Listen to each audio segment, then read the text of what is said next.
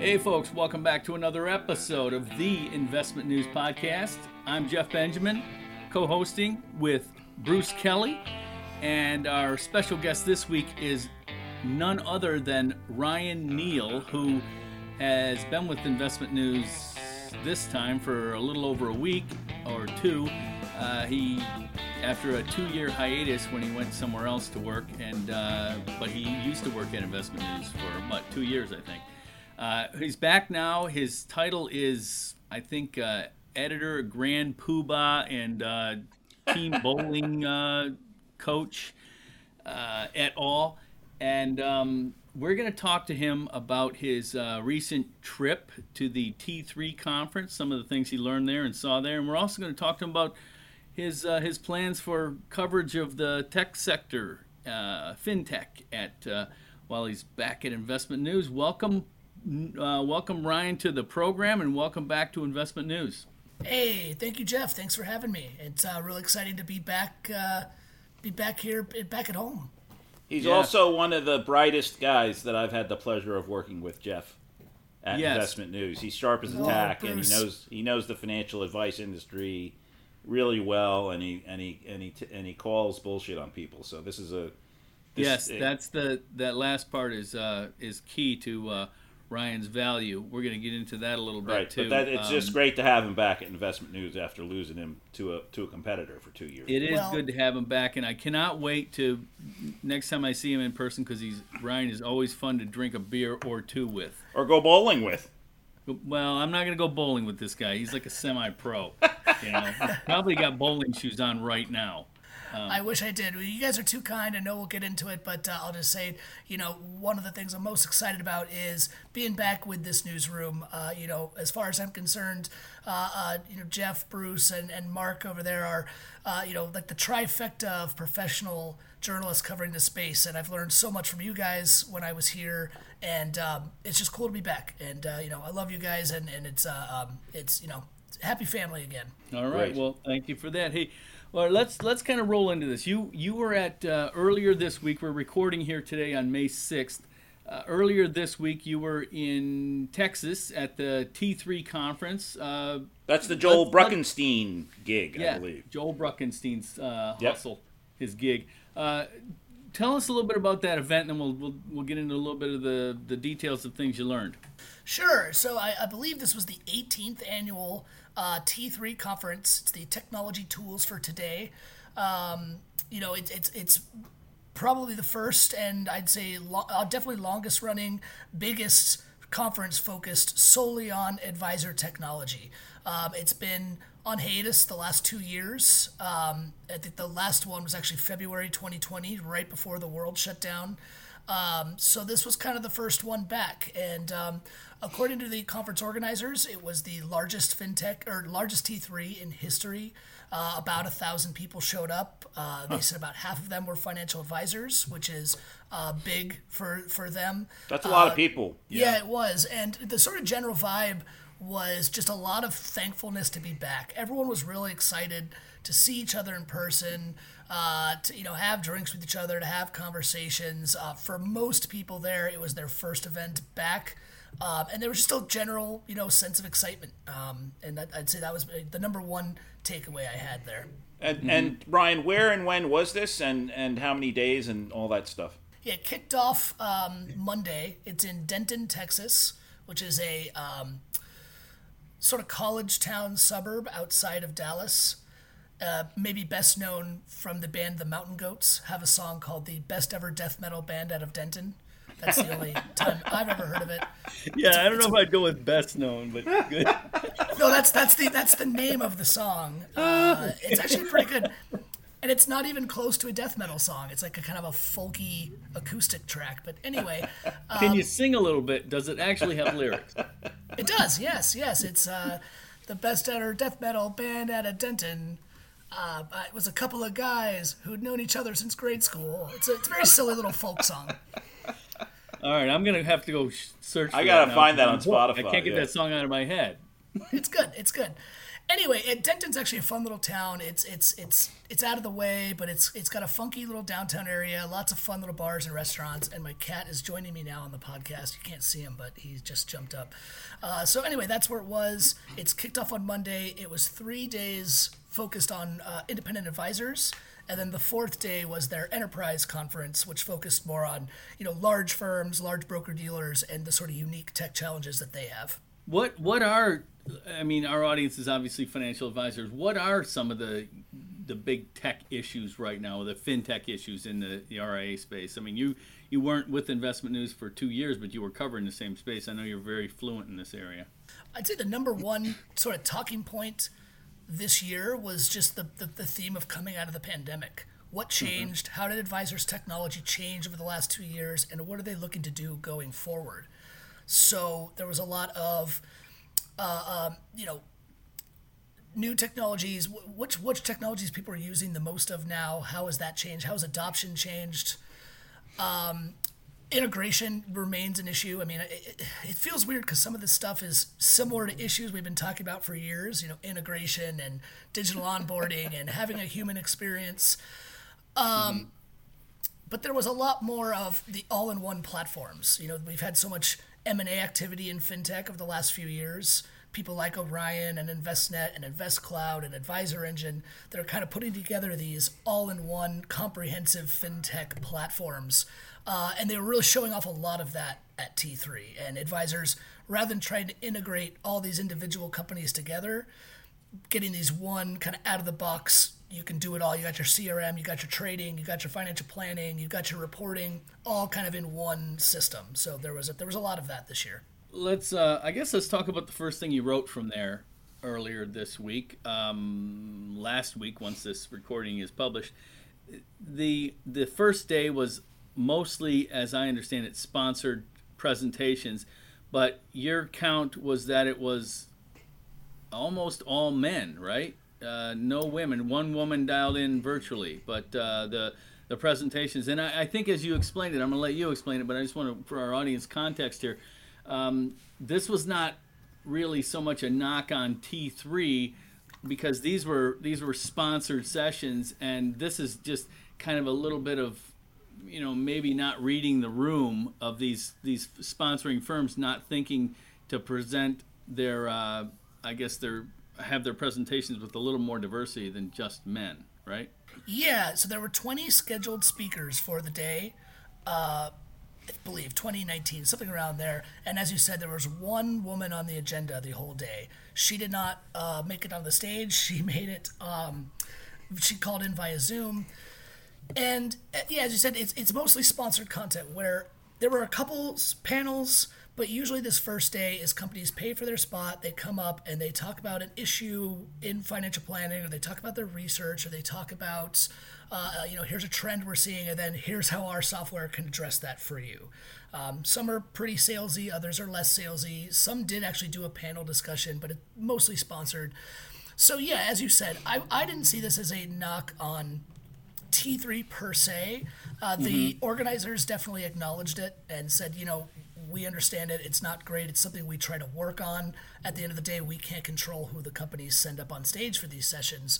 And also, to their credit, the rest of the conference was quite diverse. Most of the keynote speakers were women. Jenny Johnson, CEO Franklin Templeton, Nisha Hathi, who's the chief digital officer at Schwab. So it was a good event. But what I think it points to is the ongoing lack of diversity within the fintech world itself. These companies don't have a lot of executives or leading people in leading positions that are women. It's still a mostly men's business, and that was made clear at T3. And that's like a long-running, criticism of the tech world in general, the whole Silicon Valley white male driven industry. Absolutely, and I found some data to support this. I'd have to pull it up to see exactly what it was, but it's a very small percentage of fintech companies have women executives, and even I think it was 5% or 6%, something like that, of fintech companies studied had a woman CEO. Less than that, I think it was 4% have chief technology officers or chief information officers that are women. So I think, it's an ongoing problem. It's not just fintech, it is across technology, but when you kind of combine the two together, finance and technology, the representation is even smaller. Well, it's like 20%, 25% of financial advisors are women, right? Right. So, and a fewer are minorities by all the data, right? So it's like you get technology and you get finance, and you smush those together, you're going to have a very undiverse crowd, I guess. And this wasn't even me trying to, do a gotcha story on InvestmentNews. It was or on T3. There were multiple people coming up to me and talking to me about it. During the first day, they said, did you notice this? It stood out to us. And then on the second day, there was a panel hosted by Suzanne Syracuse, our former boss, around diversity and inclusion, and she called attention to it. She started her presentation saying, yesterday there was only men on stage, and that's a problem that we can't tolerate. So it wasn't just me trying to be, the lefty liberal over here. It was talked about. It was noticed at the conference. Right. Mm-hmm. This is what's interesting to me when you talk about Silicon Valley. I mean, I know the history of the financial or the wealth management industry, but isn't Silicon Valley supposed to be young and hip and progressive and forward thinking and all that stuff? And you said it's still dominated by men, right? I would say that the idea that the Silicon Valley is very lefty thinking is a bit of a misnomer from a lot of right-wing media that portrays it that way. Silicon Valley's got its own kind of weird politics. A lot of social issues, they present themselves as very left, but at the end of the day, it's a lot of coders and hiring that are still very heavily white, very heavily male. And they've had a very long time shaking that. And you can look back, there's lots of controversies at companies like Uber, at Google, at Facebook, at Amazon, down the road of harassment issues, of hiring issues, discrimination. I mean, it's a pretty talked about problem for years now. This isn't really designed to be a DEI episode, but it is it's so prevalent these days that I'm just always surprised when I see this happen. There's so many loud voices out there calling these things out that, I mean, we run our own conferences here at Investment News, and we're very conscious of presenting diverse panels and presenting. Yeah, we have a diversity conference, right? Right. And we have a diversity, equity, and inclusion Equity and now. inclusion, yeah. So. Yeah, and I think that was what a lot of people said. Again, as we've both said, this was less a knock on T3 because they were sponsored sessions. At the same time, if they were being mindful of it, which they say they were, they had their own policy, their own their own committee to make sure there was representation. They still let it get by, and they could have maybe scheduled somebody in there. Right. Joel told me a lot of their big name speakers could only make it on Tuesday or Wednesday, and it wasn't really their fault either. But you know what I'm saying? As you said, it's so talked about, it's so noticeable. Right. That yeah. I mean, if Suzanne mentioned it from the stage, obviously it's an issue. And it's just funny to me that here people are all geared up to come back to this tech conference after more than 2 years plus, right? And keyed up, and then whoof, they get hit with this the first day. It just yeah. Well, that's kind of funny or ironic or whatever, however you want to say. It probably won't happen next year. That's what my bet is. It'll be anyway. Speaking of getting back to conferences, Ryan, I know you've traveled a bit, or I don't know. A lot of these conferences have just started rolling up over the past 6 months or so, getting back into live in person. I personally haven't been to a conference since January of 2020. I haven't been to a work conference since January 2020, and I know there are some I'll be going to this year. But do you get a sense that a lot of the people you're seeing at these events are like kind of just now coming out again, or to the events, or is it the people that have been kind of the road warriors all the way through? I'd say it's a solid mix. People are kind of all over the place within their own comfortable levels. comfortability levels, I guess. Some of the people I interviewed, we're doing a special podcast next week that I recorded from T3, and I asked a lot of people about this. How have you been, as you're emerging from the pandemic, what are you up to? And, some people are like, oh, well, I've been doing road trips the whole time, or I've been out, doing outdoor activities, or I've been to a few conferences. Other people are, as you said, this is kind of their first time coming out.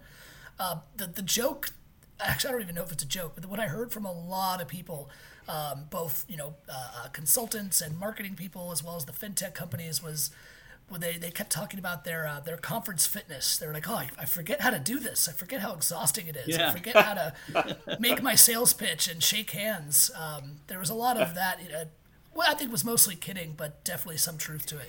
What? Let's talk about your, back on the IN staff now. What are some of the things you have planned? I know you're gonna be writing a regular column, right? I will be. I'm back the On Technology column that I launched with InvestmentNews, I want to say 2017. I am back on that after it's been under the careful stewardship of Sean Aloka, a friend of mine. I'm taking back the keys, and so I'll be doing that. I think. Don't quote me on the how often we're doing it. I'm not sure. It's once a month, I think. But I'll be contributing to that more often, just as I get ideas for analysis topics that I'd like to do. But yeah, back on the tech beat, doing a lot of the similar stuff I had been doing. But I do want to change our coverage a bit from those kind of daily updates on integrations and M&A, although M&A is obviously very important. And I want to focus a lot more on the people of fintech and kind of what's going on there and what are the bigger stories, the bigger issues, because I feel like fintech in general is a bit plateaued lately. There was so much excitement over the last decade, and we've started to hear kind of the same things for the last few years, that you need digital and human together, right? That you need digital marketing, that you need, Ryan, what was your riff? End-to-end seamless integration. What was the seamless, frictionless, efficient end-to-end integration. You used to crack me up in the office, man, with the this marketing, this lingo, the patois that is around all this endless seamless integration thing, man. It's hilarious, and I look forward to hearing more about, seeing more of your coverage and hearing more about the people who are in these businesses. But there's more consolidation coming, it seems, right? I mean, there's been a lot of little deals. It seems like more deals are going to come. It's almost like the broker-dealer industry. You either have to be really big, right, or you get acquired. And look at what's happened with InvestNet of all things. I mean, InvestNet was a big public company, and now it's going private and all this. It's a lot of stuff is happening. I think that parallel that you just named is completely accurate. And look at the amount of private equity money that has flowed into the RIA and broker dealer space, right? The exact same thing is happening in fintech now. They've already invested in the advisors and the firms. Now they want to invest in the technology that the advisors need to buy. And as you said, a lot of the fintech companies that sort of paved the way, 10 years ago, among independent advisors, the Orions, the Redtails, the Riskalyzes, these sort of names that we've all become comfortable with, they're big now. They're big time. They're making acquisitions themselves. They're wanting to compete against the big boys like InvestNet. And they're signing on large contracts rather than going after RIAs. They're going after the LPLs. They're going after, eMoney signed a contract with Wells Fargo. We reported about that deals last year or whatever. I saw your tweet. I thought that was hilarious. Some Wells Fargo advisor heard that they were using eMoney, and he got all outraged because he didn't want to trade crypto. Yeah, he thought eMoney was a cryptocurrency.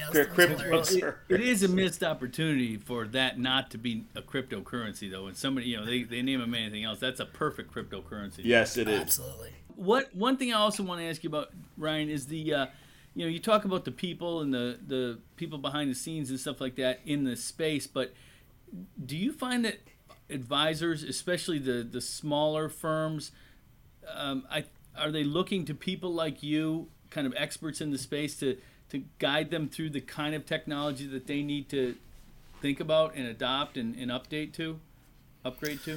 I get that question occasionally. My coverage really in the past hasn't been around, this technology's good, this one's bad. I don't use it. I'm not a financial advisor. I don't feel like I'm necessarily in a good space to evaluate which ones do their job, which ones don't. But that is you are a tech nerd, though, dude. I am, and I think it's part of my job is to sift through the marketing because, every technology company is the best and it works great. Every broker-dealer's technology is the best, and their advisors love it. Every RIA's technology is the best, and they love it. For the audience, Ryan Neal is a Northern California kid. He grew up in Sacramento. I hope I'm not revealing too much.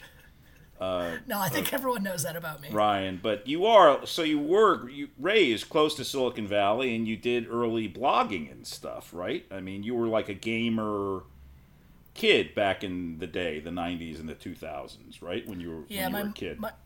My mother was a computer person, worked with computers all through the 90s, and worked with some guys that ended up launching a company called InsWeb, which was the first online insurance company back in that .com boom.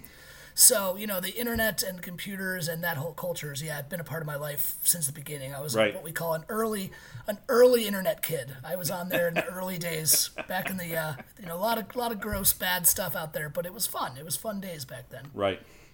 Well, it's a nice shout out to your mother here leading into Mother's Day weekend. Good for you, Ryan.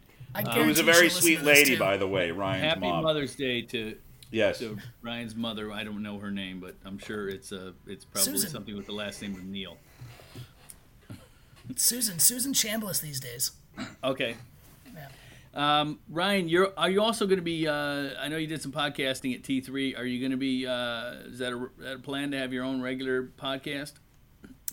I think we're still working out the details on that, but I do think Investment News wants me to do more podcasting and multimedia in general. Wants me to be making appearances at conferences and maybe doing some more of this podcasting stuff that I did at T3. And I'm also going to be editing more as part of my new role. I was when I was at Investment News previously, I was strictly a technology reporter. So the whole idea is just, I guess, expanding what I'm doing from editing to multimedia as well as writing. So going to be busy. All right, Bruce. Anything else for Ryan as we introduce him to our audience as our newest addition, or among our newest additions? No, I just Ryan is a big San Francisco Giants fan. And San Jose Sharks too, buddy, right? Yeah, it's my 49ers and the 49ers. And my Sacramento Kings, my beloved Kings that are perpetually terrible. And the Sacramento Kings, that's across the Bear, the Kings. Oh my goodness. Oof. No, that's it. It's just great to have Ryan back, and not just because it's Ryan too, but to have a deeper bench than we were riding there for a while, Jeff. Yeah, it's good stuff to be, as our editor Paul Curcio says, we're back to full strength now. Yeah, definitely. And Ryan is too. I remember when we were doing. Remember when Goldman bought United Capital, Ryan? It was a Friday afternoon, and we were working the story together, and then the Journal came out with it at 2:00, and we had our story ready to go by 2:15 or something. Yep, I do. So Ryan is multi-talented, not just a technology guy, but he knows the whole financial advice industry very well. Well, you guys are flattering me. I hope I can live up to all these kind words. That's okay. We know you will, Ryan. You will. Okay. Ryan, thank you so much. Launching every Monday, that was another episode of the Investment News Podcast. We want to thank our special guest, Investment News' very own Ryan Neal. We also want to thank Angelica Hester, our producer. Find the podcast at investmentnews.com, Apple, Spotify, Google Play, and Stitcher. Leave us a review on Apple. Follow us on Spotify. Reach out to Jeff on Twitter. His handle is @BenjiRider. Mine's @BDNewsGuy. Stay tuned, and we'll be talking to you next week.